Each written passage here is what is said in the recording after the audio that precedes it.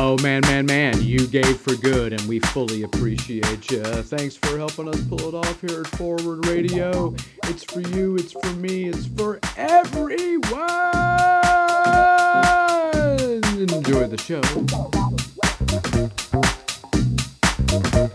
Welcome to Critical Thinking for Everyone! Wow, that was clear and crisp. Very nice. Like a bell. Welcome, everyone, to Critical Thinking for Everyone.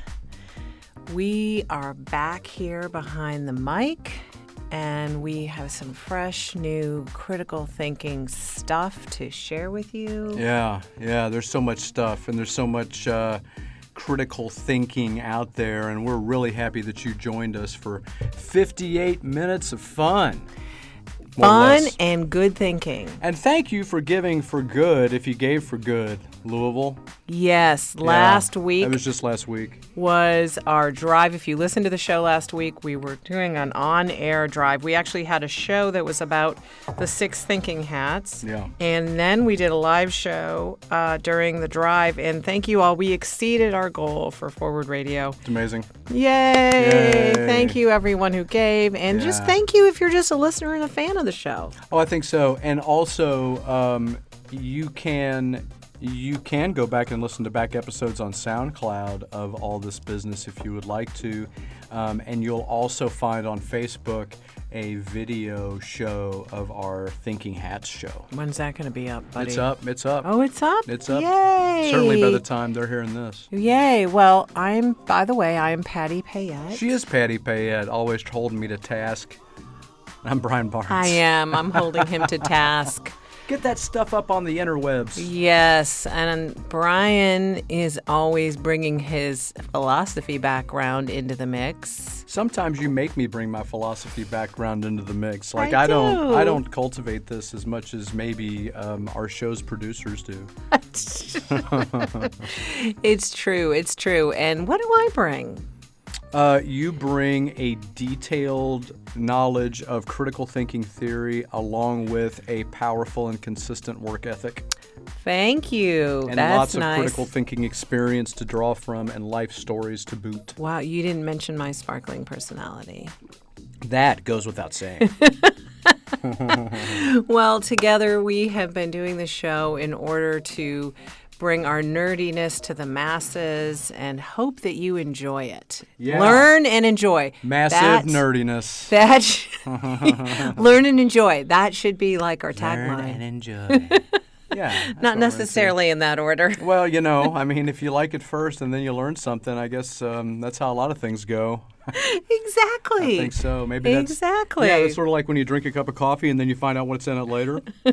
That was really good. What was that? What was that? Oh, wow. Okay, well, it sure was good. Yeah, we've got our hot cup of coffee right here and a juicy new topic today. What is the topic today? I'm a little confused. You've been throwing around this one personality at me, and I don't know how we get to this person. Okay, well, the topic today is how one should live in the world. Oh, sure. Right, which is our topic a lot of days. That's most days. That's always our topic. Right, that's always our topic. But it's how we should live in the world according to Benedict D. Spinoza. Spinoza! You just like saying Spinoza. I think a lot of people like saying Spinoza. Yeah. And by the way, for those of you wondering who this guy is, he was a 17th century philosopher. Yep. And wow, when you look at the dates here of his birth and death, 1632 to 1677, I don't know, maybe that was considered a longish lifespan back then. No, it might have been, but I mean, people certainly lived to older. I mean, I think that. Wow, died kind of young. Yeah, kind of young. I mean, I don't know. Does it tell us in here how he died? Is that part of our? No, bio? that isn't part of our thing. We could ask the interwebs that. But well, we could. I don't remember that it's anything particularly prominent, like Socrates or something. But maybe. Yeah, no hemlock drinking. Well, okay. While you're looking that up, let me just lay a couple things out that I've learned about him, and then what we're going to talk about today is this really interesting article that I found about how Spinoza tells us across the centuries, right? How he tells us about what it means to live a meaningful life. I just want to point out that like Spinoza probably, I'm gonna say definitely. I mean, he was not like a billionaire, a captain of industry. He certainly had a lot of social and political troubles during his life. Yeah. Why are we listening to him about how to live? Well, we're listening to him because it's some interesting ideas that we want to process together and see what we think of them. But I mean, why don't we get somebody from like, the New York Times bestseller list? Like, why are we digging back into crusty old Spinoza? Because I'm curious to revisit these 17th century ideas to see if they have any relevance for us today. Well, okay. All right. You don't think he's worthy? Motivation was. I was piqued. What? I don't want to go that far. I mean, really? I think that Spinoza has some value. I'm not sure what it is for us. Really? Well, when I read about this article about some of his musings, also known as his philosophical, his musings. Right. His musings, known as this famous text called Ethics. That's the name of it, right? I have to admit, I was a little blown away by like the fact that this was written in the 17th century, and it points to all the human foibles and how do we overcome some of our natural tendencies toward not being rational creatures. And I thought, all these hundreds of years later, and we're still dealing with these same things. Oh, yeah. Well, and other people talk about this, too, for sure, at the same time period. I'm sure he's not too out there, but... No, he's out there for sure. Is he? Yeah, for the is time he out period, there? he's actually way far out there. Is he? Now, let me ask maybe this. Maybe not in those areas. Was he considered out there because he was considered a heretic? Yeah. Because, Yeah. Stuff is totally heretical. Because he was like, God isn't really like... should not be the center of your focus in the world, right? That's what That's not what he says. That's not what he says? No, God is nature. God is everywhere. God is part of everything. God is not an external thing except to the extent that, God is in nature everywhere, and we are, we have a perception of them being separate, but one of the problems is that for him, everything is God. When you get down to like the basic substance of the universe, everything somehow is a manifestation of God, and that's what everything in nature is and everything that we experience, and that just doesn't go well with, the Jewish orthodoxy or any of the other orthodoxies at the 17th century, right? Around, he was. In fact, when I was reading about how out there he was in terms of his religious views, I thought, "Wow, I'm surprised he didn't get like." Thrown in prison. I mean, maybe he did. I think he had to run a little bit. I'm not sure, but he definitely his metaphysics are what are so different because he doesn't acknowledge a difference between us and the divine for the purposes of like there being two substances, for example, right? Everything is just the one. Now wait a minute. You said metaphysics. You need to explain that term for all of our listeners. Yeah, so metaphysics is the subdiscipline of philosophy that's interested in looking at the fundamental constituents of reality. So when you say that, that something is real, what makes it real? What are the parts of whatever that make that a thing that we say has precedence somehow because it possesses existence or it has some characteristics that we can rely on, like how, what are those parameters? And then, of course, we have epistemology, which is a separate area of philosophy, which then asks us how we know those things, among other things. But metaphysics is concerned with the basic building blocks of reality. And a lot of that's been taken over by science, I have to say. I mean, a lot of everyday metaphysics eventually became science. Right, and ideas like physics, right? Themselves. Right. It's just that there are still some questions about, the origins of everything and what reality actually is that are not answerable completely by science. And so those questions and concerns remain in this area of metaphysics. Okay, that makes sense. So like a couple weeks ago when we talked about consciousness and we said, psychologists and brain scientists can study how we think and the processes of the brain, but really there's questions about human consciousness and the nature of it and the limits of it and the that we can't fully answer. Yeah. I mean, right? Yeah, and there are all these different metaphysical points of view, right? So I mean, there's like the question that some religious traditions come up with that say, everything that we're experiencing right now is actually in some way an aspect of the divine, right? So like we are all Vishnu's dream or something like that. Right, I've heard that. Yeah, so that's a similar, it's very different, but it has some metaphysical similarities to something like Spinoza might have said that, everything is really the same thing. It's just we, for various reasons that are maybe beyond our understanding, we see things as being different and divided when in fact they're actually the same and unified, which is of course an ancient philosophical problem from the pre-Socratics. So I mean, this is he's in good company. Yeah, he's coming back on this classic metaphysical riff.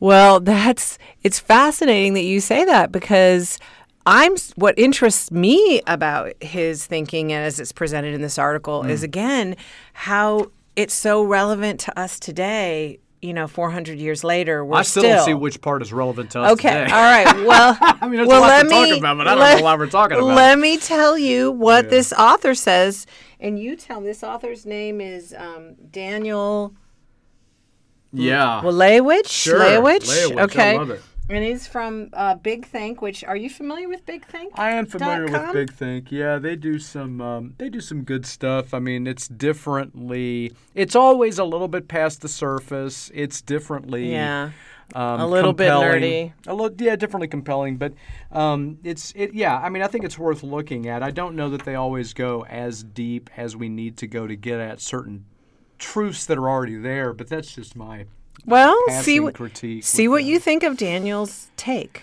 on Spinoza. Sure. Okay? And let me just say that if anybody wants to have a take on our take, you can reach out at Critical Thinking for Everyone on Facebook and make a comment. You can also go to SoundCloud at Forward Radio's channel and pull down our Critical Thinking for Everyone playlist and listen to some of that stuff. You can challenge Brian to a duel. You could challenge me to a duel. I would love it if you would challenge me through Facebook. That would probably be the best. But be specific. Are you challenging like a challenge of wits? Are you actually using weapons? It would be nice if you were specific. Yeah. It would help me know how to show up. Yes. Yeah. But be warned, Brian is pretty good with weapons. Well, I'm a duelist. Yeah. So I'm happy to do these. I mean, which is not the same as a duelist. We should We should have a philosophical conversation and discuss some of these terms before we start. I hope we can keep it friendly. Jeez, what did we just agree to on the radio? Well, anyway, let's see if anyone. I want to see if anyone steps up. Oh, that'd be fascinating. We'll put it on a video show. Yeah, that'd be good. We'll have a duel. Also, you might be listening to this finally on 106.5 FM WFMP Forward Radio, Louisville, Kentucky. That is social justice radio out of the Hayburn Building in downtown Louisville. And you can go to forwardradio.org, set up your own show if you want, and you can give your time, talent, or treasure there too. We'll take it all. Yeah, we will. We'll take it all. Yeah, we'll bleed you dry. Including challenges to Brian. Not that I'm over promoting that. I just thought of it today. I just thought of it today. I feel like somebody's giving odds somewhere, and Patty has found this little book. Know. Yeah. All right. Well, why don't you listen to the show and see what kind of match Brian is for you, listener? Goodness. All right. Okay. So if you're a Jewish mystic from the 17th century, you've already got me beat. Especially if you're Northern European. That'd be cool. I just don't know that I can top you. That'd be cool if you were like a time traveler and you like interacted with Spinoza, or you were Spinoza's neighbor, or you know, butcher or something like that, and you kind of chatted with him enough that you could come back and forward in time. Oh, wow, yeah. And challenge Brian. That would be cool. That would be cool. I would have to seriously question your priorities or what in the world you might be doing with this time travel ability that you're even engaging with me. But I would be nonetheless honored to give this That'd a be throw. Cool. Yeah, sure. We'll turn the mic on for that. Reach out for us. Okay, so according what? Is this this thing on? What? Oh, the mic's already on for this. It could be on for that too. Okay. Roger Mic that. is on. All Okay. right. All right. So the thesis, according to Daniel here, is that Spinoza wanted us to embrace reality in a way that allows us to become the best person that we want to be. Sure. Okay? Yeah. And he claims that, as we talked about, Spinoza was considered a heretic, and, his atheism, I think, was sort of, a cause for alarm by many Atheist, people pantheist, back something. in the 18th century. Yeah. And that, 17th century. I'm sorry, what did I say? It was 17th century. The 18th right. century people worried about him too. Don't get me wrong. Yeah. Okay, but definitely in the 17th century when he was still alive. So Spinoza's view was that the system of philosophy and theology that he created purely through reasoning faculties, right? Yeah. Okay. Yeah, he's in the rationalist tradition. Okay, so rationalist tradition could make humanity more rational, moral, and happy if followed. Sure. So when you say he's in the rationalist tradition, let me see if I get this right. So what you're saying is he was in line with the philosophers who prized our abilities as rational people or thinkers to take us to higher levels of awareness and thinking. I mean, and living. You're partially right. I mean, the rationalists are most concerned. Well, so all philosophy is concerned with our thinking. Yeah. So if it's philosophy, it wants something to do with our thinking. It would like to say, any philosophy you ask would like to say that it has the best ideas. Like it is the best thinking. Really? Yeah. Oh yeah. I mean, all of them say that they've got something figured out. Like all of the systems. That's why it's a philosophical system, because it has some insight into the thinking, and it needs people to align their thinking with it, and it tries to be coercive in various methods. Philosophy most often being coercive through some combination of evidence and logic. So in other words, what you're saying Persuasive, is coercive. If whatever my philosophical bent is, whatever my approach is, then what I'm going to try to do is get you to agree that this is the way you should be thinking through the way I present evidence and logic? To the extent that I think that my philosophical system should proselytize, which in a lot of cases they will not. And they will not really have any inclination to try to convince others. But to the extent that it comes up as a metaphysical epistemological problem, every philosophical system will be able, through some investigation, to take a stand on these issues. Okay, well, but if philosophers aren't necessarily trying to convince me, why would they be writing all this down and sharing it? Well, because we have insights into what is right. I mean, you can take it or leave it, but I just want to say all philosophy. I'm so sorry to the gods of philosophy, whatever those are, because I'm sure I'm being heretical myself. But I really do feel like, in my experience, all of philosophy has this angle on it where it's really trying to say, I'm right, even if the way that I'm right is, to the extreme that we see in Plato's Socrates character. The one thing that I know for sure is that I know nothing.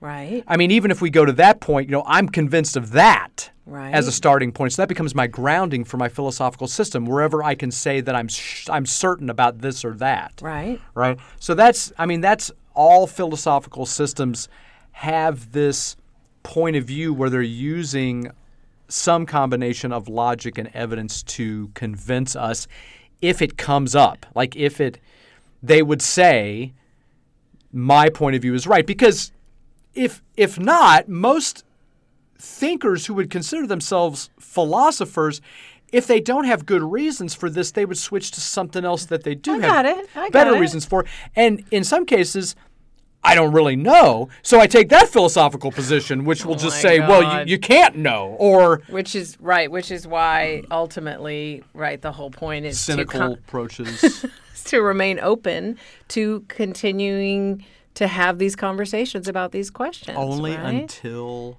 you find the truth. Oh my God. Well, no, I mean that really is the name of the game for philosophy. Like when certain truths are found, then as we've discussed before, they become part of different kinds of systems, right? So when we find truths that we can rely upon, a goal is met, and that we don't talk about those in philosophy so much anymore. But while there still are questions about what the metaphysical, epistemological, ethical truths, aesthetic truths, political truths of various value systems are and how they get applied and how they should be applied, as long as that stuff's still up in the air, we keep it in philosophy, and every philosophical school will make claims about this, that, or the other in vis-a-vis they've discovered the truth of the matter.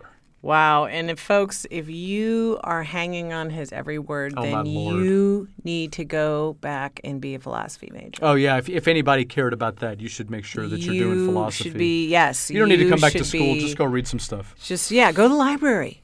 And where should they start? Where should Socrates? They start? It all depends on what you want to do. If you just want to get into philosophy, frankly, if you just found a philosophy textbook, Introduction to Philosophy textbook, really? It would have a huge number of different sized readings and a huge number of techniques, philosophically speaking, and a lot of questions for extra thought and a fat bibliography. And so if you liked an excerpt from something that you read, then you could go deeper, as opposed to what happens a lot of times in philosophy, and I mean, I've certainly suffered from this myself, is you go get a philosophy book, and it's a couple hundred pages. I mean, often philosophy is quite a bit more, and you're stuck with it. Oh, I see. And you start reading it, and it's like, this is 600 pages. And then you get to 250, you're like, you're just saying the same thing from different angles. You get to 50 pages, and you're like, I don't even know what we're talking about. Like, I certainly have been reading philosophy books, and I'm in the introduction. I'm like, what in the hell is this? Like, I don't even know what we're doing here. The whole introduction, like they're talking about something. I'm going, was there something else I was supposed to read? Are there missing pages? Yeah, what's happening? Right? But no, it's very coherent if you just know more than what I know, right? And so it becomes really hard to read philosophy. And then certainly in a lot of philosophy books, I'm telling you now, friends, if you skip that introduction, in a lot of philosophy books, you're just going to start off at such a disadvantage. Like you'll be in the deep end and you'll be splashing around, floundering. Because a lot of these philosophers, they're talking about topics that are not contemporary topics. Like, we're not talking about them, so they wouldn't be present to our consciousness. And then the ways they're talking about them and the examples that they're using are not anything we would think about at all. Like, they're totally out of left field. And so you're reading for a while, and you're reading for 5 or 6 pages, and somebody's making this long argument with this example, and they finally get to the triumphant point, and you go, what? Like, you just totally, it does nothing to it, right? It did not land, because you're going, I see that they're finished, but I don't know what happened. So now you got to go back and read it again. And often the introductions to these books, they'll clarify what you're supposed to be going into. They'll unpack it, and it's sort of like, wow. And he read that stuff and still became a philosophy major. Well, I have to say, the very first philosophy class I ever took in college, I swore I would never, ever, ever take another philosophy class. It was such a disaster, and it was so tedious, and the guy was such a jerk. Oh, my Lord. And the methods were so harsh, and there was so much ridicule. I mean, it was just such a terrible environment. Well, the teacher, he was from like the 18th century. I don't know. The point is that if you want to dabble, find a textbook with different. Find a textbook and read and see. Something maybe that looks fun. Spinoza will interest you or not. Now, to go back to our original point before we went down this philosophical rabbit hole, is there any other kind of philosophical discussion other than a rabbit hole? So that's what they're doing in there. The rabbits are in there. They're philosophers. That's right. Is rationalists. Oh, yeah. We were explaining that Spinoza's in the tradition of rationalists. Right, and this is the thing, is that, when you say all of them are looking for, to use logic, use logic and evidence, that's all of them. So the rationalists in particular believe that your ability to reach the truth of the matter is going to be dependent upon your ability to transcend the kind of evidence that we find in the world of experience, and to use purely logical evidence without experience to get to those truths. Well, how's that even? Well, there are techniques. I mean, Plato did it. Spinoza does it. Leibniz does it. Plenty of other thinkers are in this rationalist tradition where they're going beyond experience, and they're saying, Descartes in this camp as well. They're saying that when I finally get to the truest truths, certainty, Right. when I finally get to that, it will not be something that exists in experience. It will be something that I had to reason my way to past Got experience, but it. using logic. Always they have Right. a very rigorous and That, detailed, like, walks you through. yeah, step-by-step Right. logical that takes you past experience into this other stuff. It's just that a lot of people, the other camp, the empiricists, look at that and go, oh, so you just made all that up? Is that what you did? I see. So here we stopped with experience, and then we just started fantasizing. Wow! Look, I can stack Legos with my mind. So this is absolutely a problem because a lot of empiricists. That's the other big camp. A lot of empiricist thinkers won't accept the rationalist point of view, and it took Immanuel Kant at the end of the Enlightenment, at the beginning of the 1900s, to really link the two camps together and kind of show the best of both worlds, which became a sensation culturally, but then was subsequently rejected as well by more contemporary thinkers. Wow. So I mean, it's some of the stuff can be rejected. I mean, some of it can't. I mean, some of the everyday, what we call everyday epistemology, like, I perceive this thing as, a solid surface kind of business, and what that is with my eyes and my sense of touch and my juxtaposition and all that. All of that is pretty well established in terms of experience. It's just when you start trying to reason beyond that, because, for example, if we're going to make claims like God is nature and is everywhere and everything is God, right, you can't do that with the will of experience. Like you just right. literally, Exactly. you run out. So then you have to be a rationalist. Right. So then it depends again on your ability to lay out your argument using this logic and ways of thinking. Right, because it's very easy to slip into something that looks an awful lot like religious thinking. Or just sort of speculative thinking in some way when you're trying to do rationalism. Traditionally, it's been grounded in things like higher mathematics and deep logical structures and stuff. Like those are the kinds of things. Like Spinoza uses a lot of linguistics and logic and stuff as he's going through his things to make his points. Very difficult to read for that reason. A lot of mathematical stuff.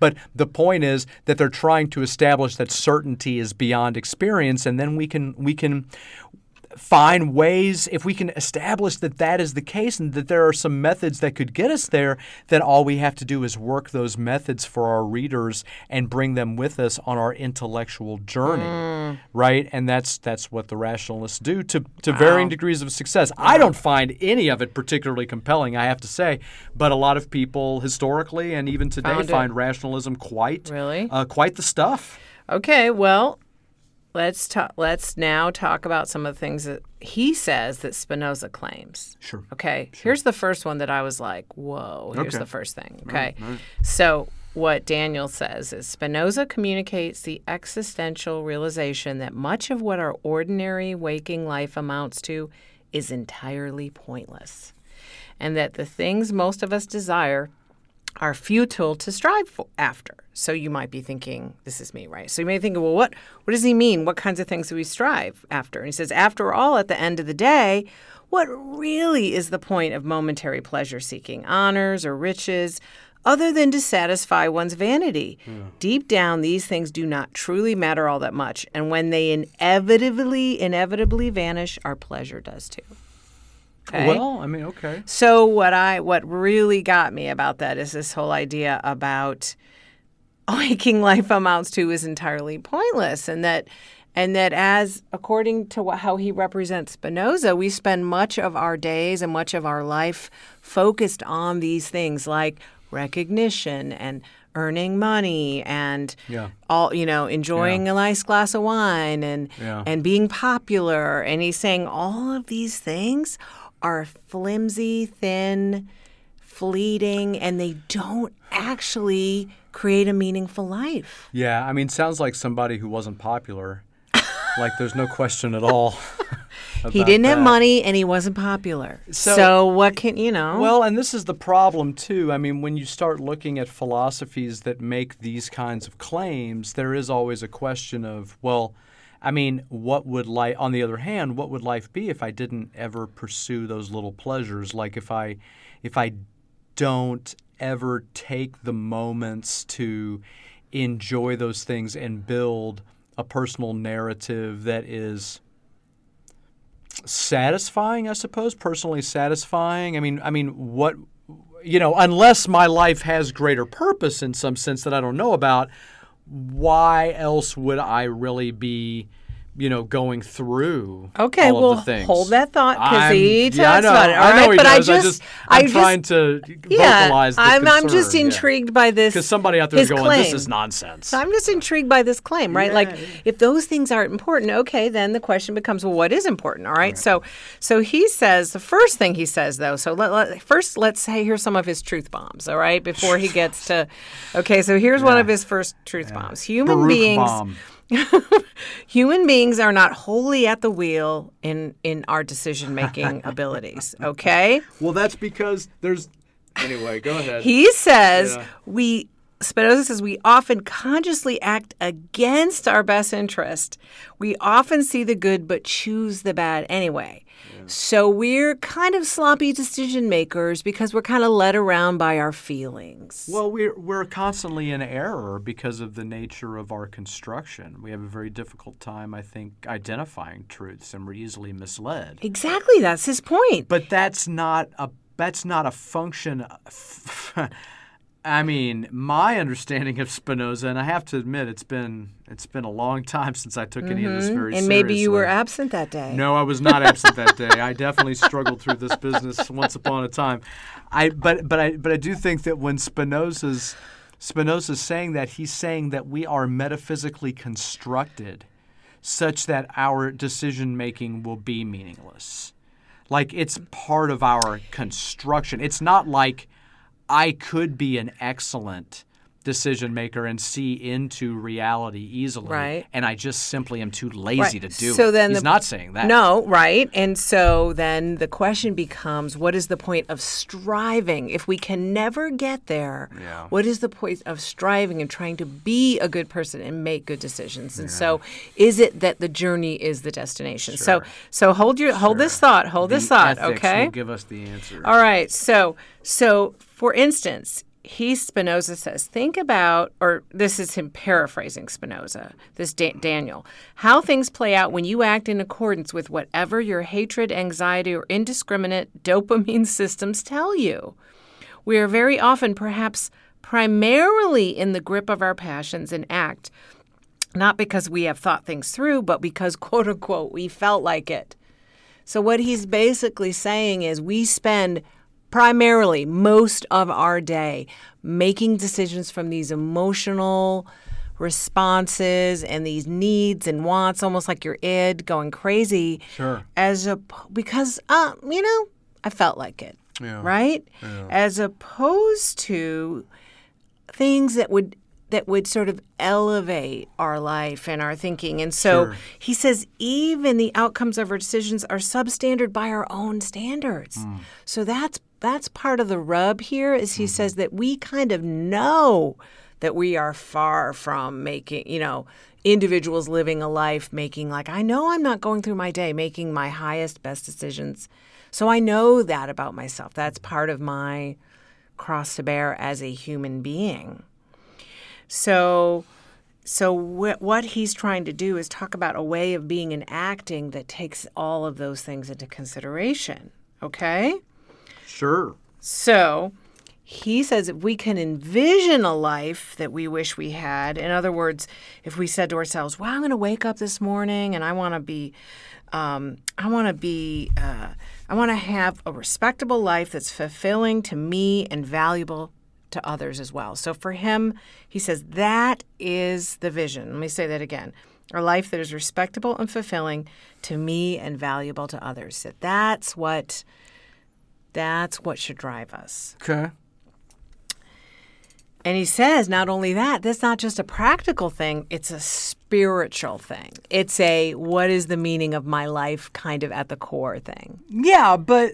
Yeah? What? Yeah, but for Spinoza, the metaphysical structure is such that there really is only one substance, which is God, which is the same as me. So, I mean, any of these decisions that I'm making are a little bit sort of, played out before they even get going because Deterministic? Is that what you're talking about? Yeah, everything is very deterministic in this regard. I mean, potentially. Why don't you explain that term for the listeners and for me too? Well, it just means that free will is a certain kind of illusion because the purposes and the outcomes of actions would already kind of be structured ahead of time and already be known. Okay. In some regard, I'm not sure if Spinoza is fully deterministic or not. I have a hunch. I have a recollection. Yes. I don't teach Spinoza ever. Yes. I mean, not for years. I guess I did once, but I have a recollection that he does believe in free will as an expression,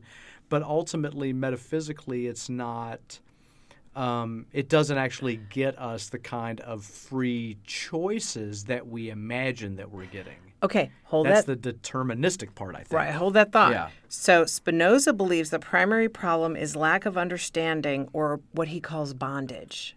Right, we're in this kind of bondage. The bondage problem, well known. Due to a significant ignorance regarding the nature of reality, which I think goes back to what you were saying. Yeah, that's right. Right? Yeah. So we don't know that everything's unified in reality. Right. So we think that different things matter or valued differently. Right. So Spinoza believes that reality is deterministic. That's what you're saying. A notion that might be corroborated by modern physics, and therefore free will is an illusion. I'm sorry. I'm Just sorry. that I got hit by a wave of nausea. Ah, Lord. Modern physics and determinism. If someone were to, and God forbid, if someone were to drive off the road right now, for us to just say, well, they didn't have a choice. They had to. It's all cause and effect. It's like dominoes falling. It's so hard to handle. It's so hard to handle. It's so hard to see the universe as a clock that is wound up. And it's just from the point that it was wound, everything now is just moving mechanistically, right? Because when you get up in the morning to get your paper, if the paper boy didn't throw the paper, you're looking around for your paper, and then you run into the burglar at the neighbor's house and you foil the burglary, but then you find out the burglar is actually your long-lost friend from high school and you make a new Facebook connection. Never would have happened if you had gone to sleep at a different time and got up at a different time, such that the paper had already been thrown and you would have missed the burglar. Yes. All of that is supposed to just unravel mechanistically if it's a deterministic universe. And that means free will is just a total illusion. And I find that so bananas, because you say, oh, well, sometimes I just flip over and I just don't get up. Like the alarm goes off and I say, I'm just not going to. And the determinist will say, that's because of the thing. Yeah, the thing that you ate last night. That's why you flipped over. You had 3 more grams of sugar and turned into Flonase in your body. Whatever these things do, I don't know what happens. At any rate, I'm not a chemist. But the point is that the deterministic universe definitely just sets free will on fire. Okay. And I think that for all of us, free will is our everyday impression of things. It would be so weird if free will wasn't real. It would be so weird. I'm not talking about for one person. I'm talking like for everybody. This goes back to that show we did about, are we a simulation? Yeah. Right? Is our whole world just like this giant video game that these aliens are playing? If it's a deterministic universe, it might as well be. Because it doesn't matter what we do. Well, because whatever set the mechanism in motion is... knew how it was going to end, like all of that, and whether that's for entertainment or just the structure of things or something playing itself out, some bigger mechanism that can't be controlled, whatever is happening, it just takes away completely the idea. I mean, what it does is it puts us at Camus' Sisyphus. That's where it takes us immediately. Like this endless you roll a rock with no. You roll a rock. You put all your effort into it every day. It rolls right back downhill.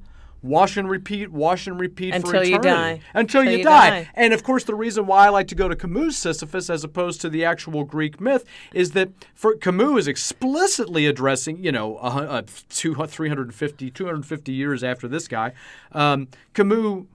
Yeah, 250 years after. He's explicitly addressing this idea of this mechanistic toil that might be there, where whether it's deterministic in this metaphysical sense or socially deterministic or something else, he's saying that there is a brief and totally needed and fulfilling even opportunity for getting value out of this because of our robust mental life and the ways that we can adjust our attitudes even to the worst situations like metaphysical determinism. Wow. Right? Okay.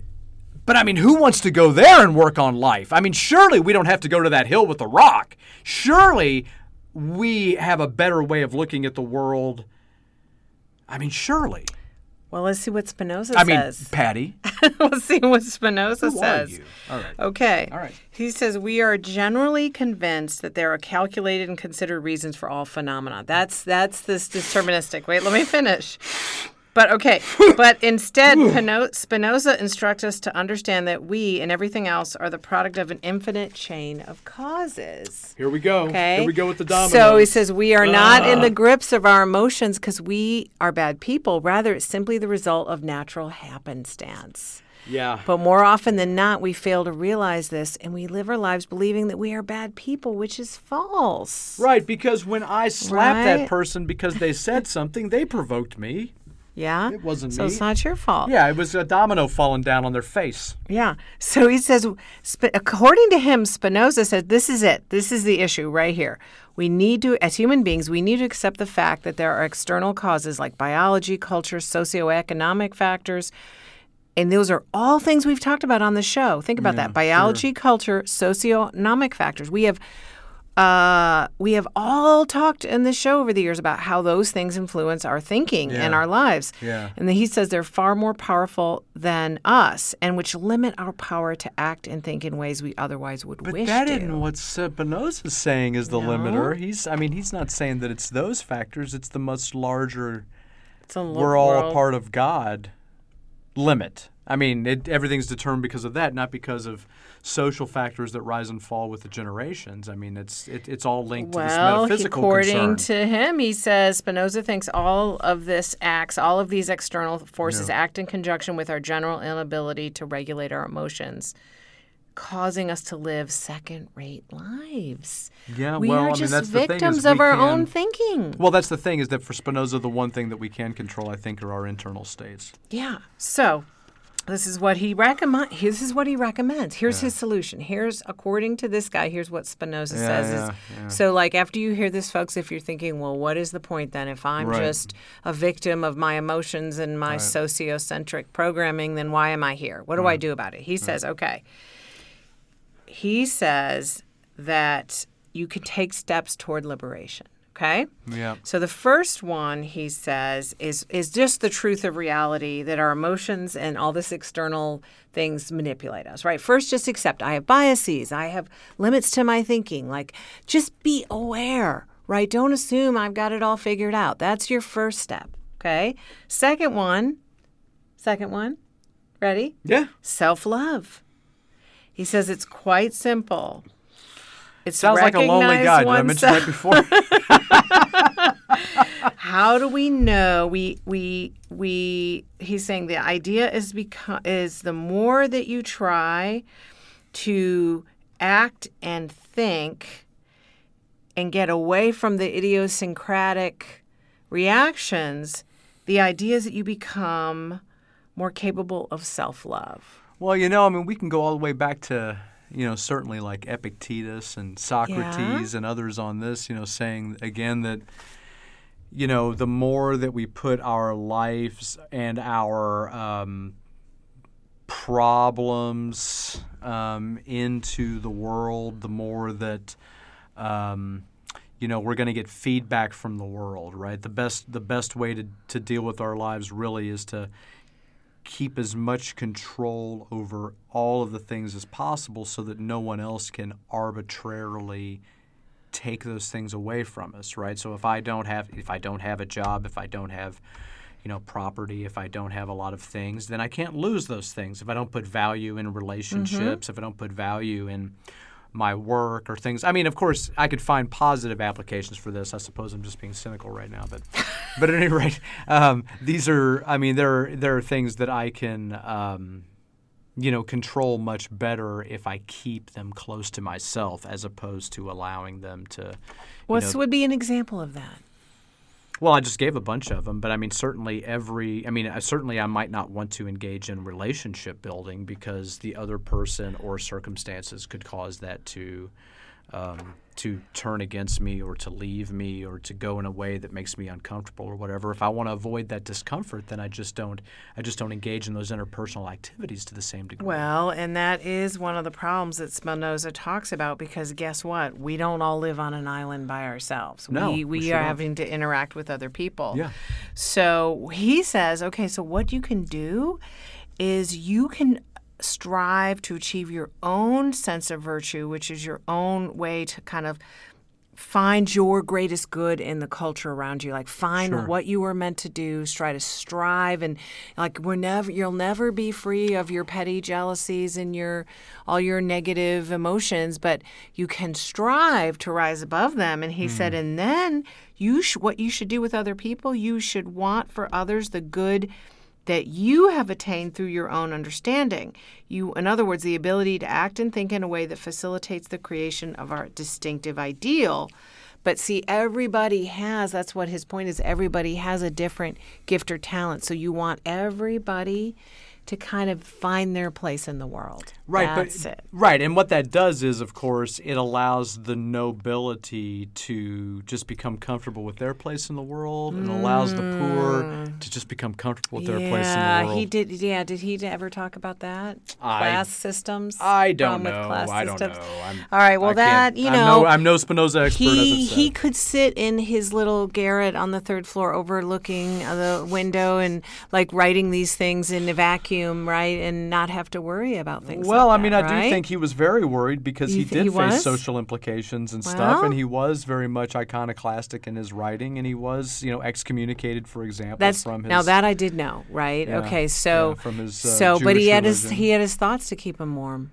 He had his thoughts and ideas to keep him warm. Right. Well, I mean, it is cold comfort when I know the truth, but everyone else exiles me. I mean, that's tough. That's tough. Tough for you, clowns. Yeah. Suffer with your nonsense. And he ends, I'll be out here. He says Spinoza ends ethics recognizing the difficulty of attaining virtue, right? So we're always... Especially if it's a deterministic universe and I can't do anything other than react to the way things hit me. I mean, yeah, it sucks. Right. He says, if the way I have shown to lead to these things now seem very hard still, it can be found. And of course, what is found so rarely must be hard. For if salvation were at hand and could be found without great effort, how could nearly everyone neglect it? But all things excellent are as difficult as they are rare. Oh, God. Wow, that sounds like a tough life. Well, I mean, that's very That's much tough a life. different angle on philosophy, right? Which, I mean, is propounded by a lot of these thinkers, which is you have to have intellectual discomfort. You have to have, like you're going to have to struggle, and the struggle is, kind of the point. Like doing that struggle, that makes you, more appreciative of, whatever you come to through the struggle, something like that. Yeah, that's the whole thing about it's the journey, not the destination, right? Asking all these questions. Yeah, By asking the questions and struggling with them, does that make me a better person? Or, a more enlightened person? It makes me a better thinker. It does? Yeah, it makes me a person who's more capable of putting up with that struggle. I'm not saying it makes me a more logical thinker, but if I will continue to persist with the questions, it makes me more patient. It provides intellectual perseverance. It indicates some degree of intellectual courage, some degree of intellectual humility, and that I would continue to struggle, but I might not ever get to satisfactory answers, or I might arrive at unsatisfactory answers and think that they're the right ones. But could you also say that part of what makes life meaningful is struggling with those questions? If you believe that the universe is essentially deterministic and we have little to no ability to shape our own world in the physical or deeply meaningful sense that I'm stuck with this kind of I can change my attitudes, I can react, I can change the way that I deal with the inevitable, that kind of stuff. If that's where we're at, then sure. But if the world, I don't think that's where I'm at. I'm not there. well, that's the problem, is that for all of us, I think, unless we have a special way of looking at the world, I think all of us have the impression that free will is quite in play, and so I would have more options to pursue a meaningful life because I can make choices. Because I can make change. It's not that I can just make choices. Like, I can make choices, then put them into practice. I can actually have an conceive effect of on a the world. thing and then make it real. But if the world's deterministic, my conceiving of things and trying to make them real is not legitimate, because it's always couched in the larger set of dominoes, right? Which I'm going to intersect with even if I don't know that I am, right? That's the problem, is that if there really is determinism, I am out of luck. So it sounds like Spinoza kind of wants both. Like, he wants to say we live in a deterministic world, but within that frame, you can think your way to higher levels of being. Yeah, well, that's exactly right. That's what the rationalists would say. Yeah, right? Yeah. That's what they would say. Well, I mean, not all of them have the same point of view, because not all of them believe in a deterministic universe per se. All of them will believe that there's some order out there that can be discovered, but not necessarily a deterministic one. So I think that, to the extent that I do have a lot of freedom, I think discovering the truths of the universe would be perhaps more valuable. But if all I discover is that I'm severely limited and that the only thing I can really, sort of consistently adjust is my attitude. Is the thing in your head. Is this stuff in your head. I'm not sure that provides the meaning not that enough. so many of... That's not enough. I'm not delighted That's by enough. it. I'm not delighted by it. So... Okay, so Spinoza is an interesting guy. I think this stuff is interesting, especially when you put it in the frame of the 17th century and the fact that he, I'm kind of interested in what sparked his thinking along this path. Like, what happened to him? I'm just curious about that. I couldn't tell you.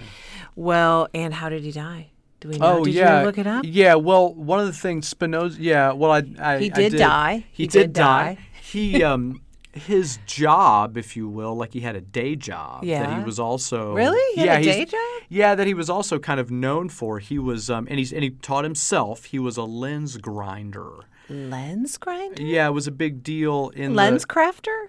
Yeah, a lens crafter. It was a big deal in the 18th century and 17th century. To do this work because of the emergence of telescopes and eyeglasses, right? And then, of course, as we get into the 18th century, then we get the bifocal, right? I mean, there were a lot of people grinding glass in an amateur way to improve the optics. And he wrote a lot. If I'm not mistaken, I'm pretty sure he wrote about optics as well. He did? As a scientific thing. But anyway, he was a lens grinder, and apparently he got... we don't know for sure, but the historians think that he got glass in his lungs, and he died from a lung infection. Ooh. And so but based upon whatever accounts they have, they think that was the source. All right. Well, there's some kind of metaphor here between lens grinding and seeing the world in a new way. I think there is. I wonder if he just worked his metaphor totally into the ground. It's like somebody's a plumber, and they come up with a metaphor for life that's systemic and all encompassing, but it's like pipes, and you go, wow, where do they ever come up with that? Gravity. He's grinding. Flowing. He's grinding lenses, and he's starting to get into the weeds on. Yeah, so he's smoking a little weed, and he's grinding the lenses, and he's thinking, clarity. Yeah, I can see everything now. Oh my gosh! And he coughs, and he thinks it's the weed, but it's the glass in his lungs. God, what a bummer, dude. It's like COVID. Wow.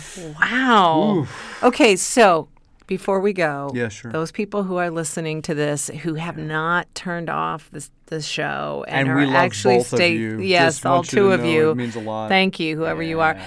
If they haven't turned off the show and they're thinking, wow, I want to read something interesting to get into my philosophies. Just as one reading you could give them. If they just said, I'm not sure this philosophy stuff is for me, but I want to try it out. What would you recommend? Well, Just one thing to start with.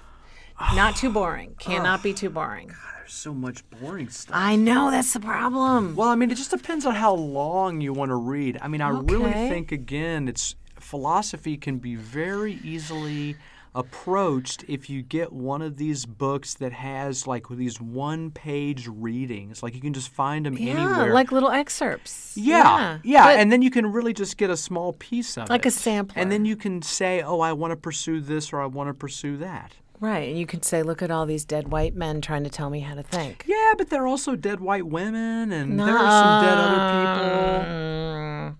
No, there are some. Yeah, I know there's some. Right. But Yeah, but I'm just saying there are a lot of different folks out there that could be read. I mean, well, you're not going to recommend one thing. Come on, one thing out there on the interwebs. one people thing could out there on find. the interwebs. I mean, for people to, I'll tell you what. I'll do What? this. For people to approach philosophical reading, I would encourage them to grab onto any dialogue by Plato. I think they're quite easy. Something like Euthyphro is quite easy. Euthyphro? How do you spell that?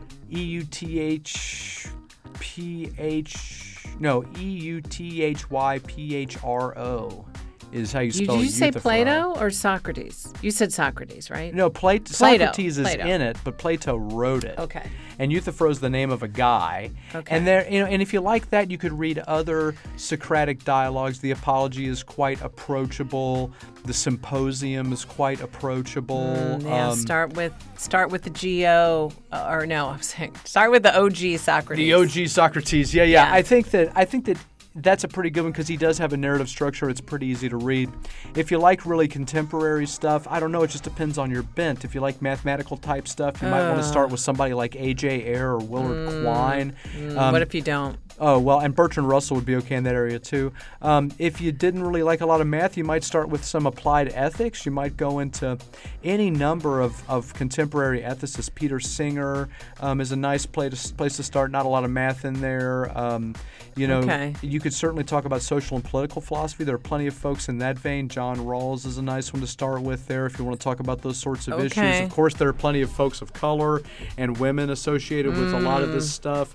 I Yeah. love Michel Foucault, which is neither a woman nor a person of color, but a dead French guy. Foucault, yeah. Super powerful stuff, I Read think. read a lot of that stuff from grad school. Okay, so another That's the quick right question. stuff. Another quick question. Yeah. You're an ethicist. Okay. So if I have an ethical dilemma, Yeah. can I call you and say, hey, Brian, I need help thinking through this ethically? Would you help me? You call me and you say, I've got this thing by the horns and I'm afraid to let go. Can you Right. help me disentangle myself so I don't get gored? Would you actually do that? If like someone if I had called me with Yeah. a potential ethical goring, yeah. I would totally Would take you? it seriously. Would you? Yeah. And you wouldn't just lead them to what you thought they should do. You would actually lead them through the process of thinking about what they should do. I right? would do that. I think that's the best way to do it. If anybody else needs this stuff, just Yeah? find a friend, give it a shot, because it's for everyone. Even you, We think. we think. Yeah.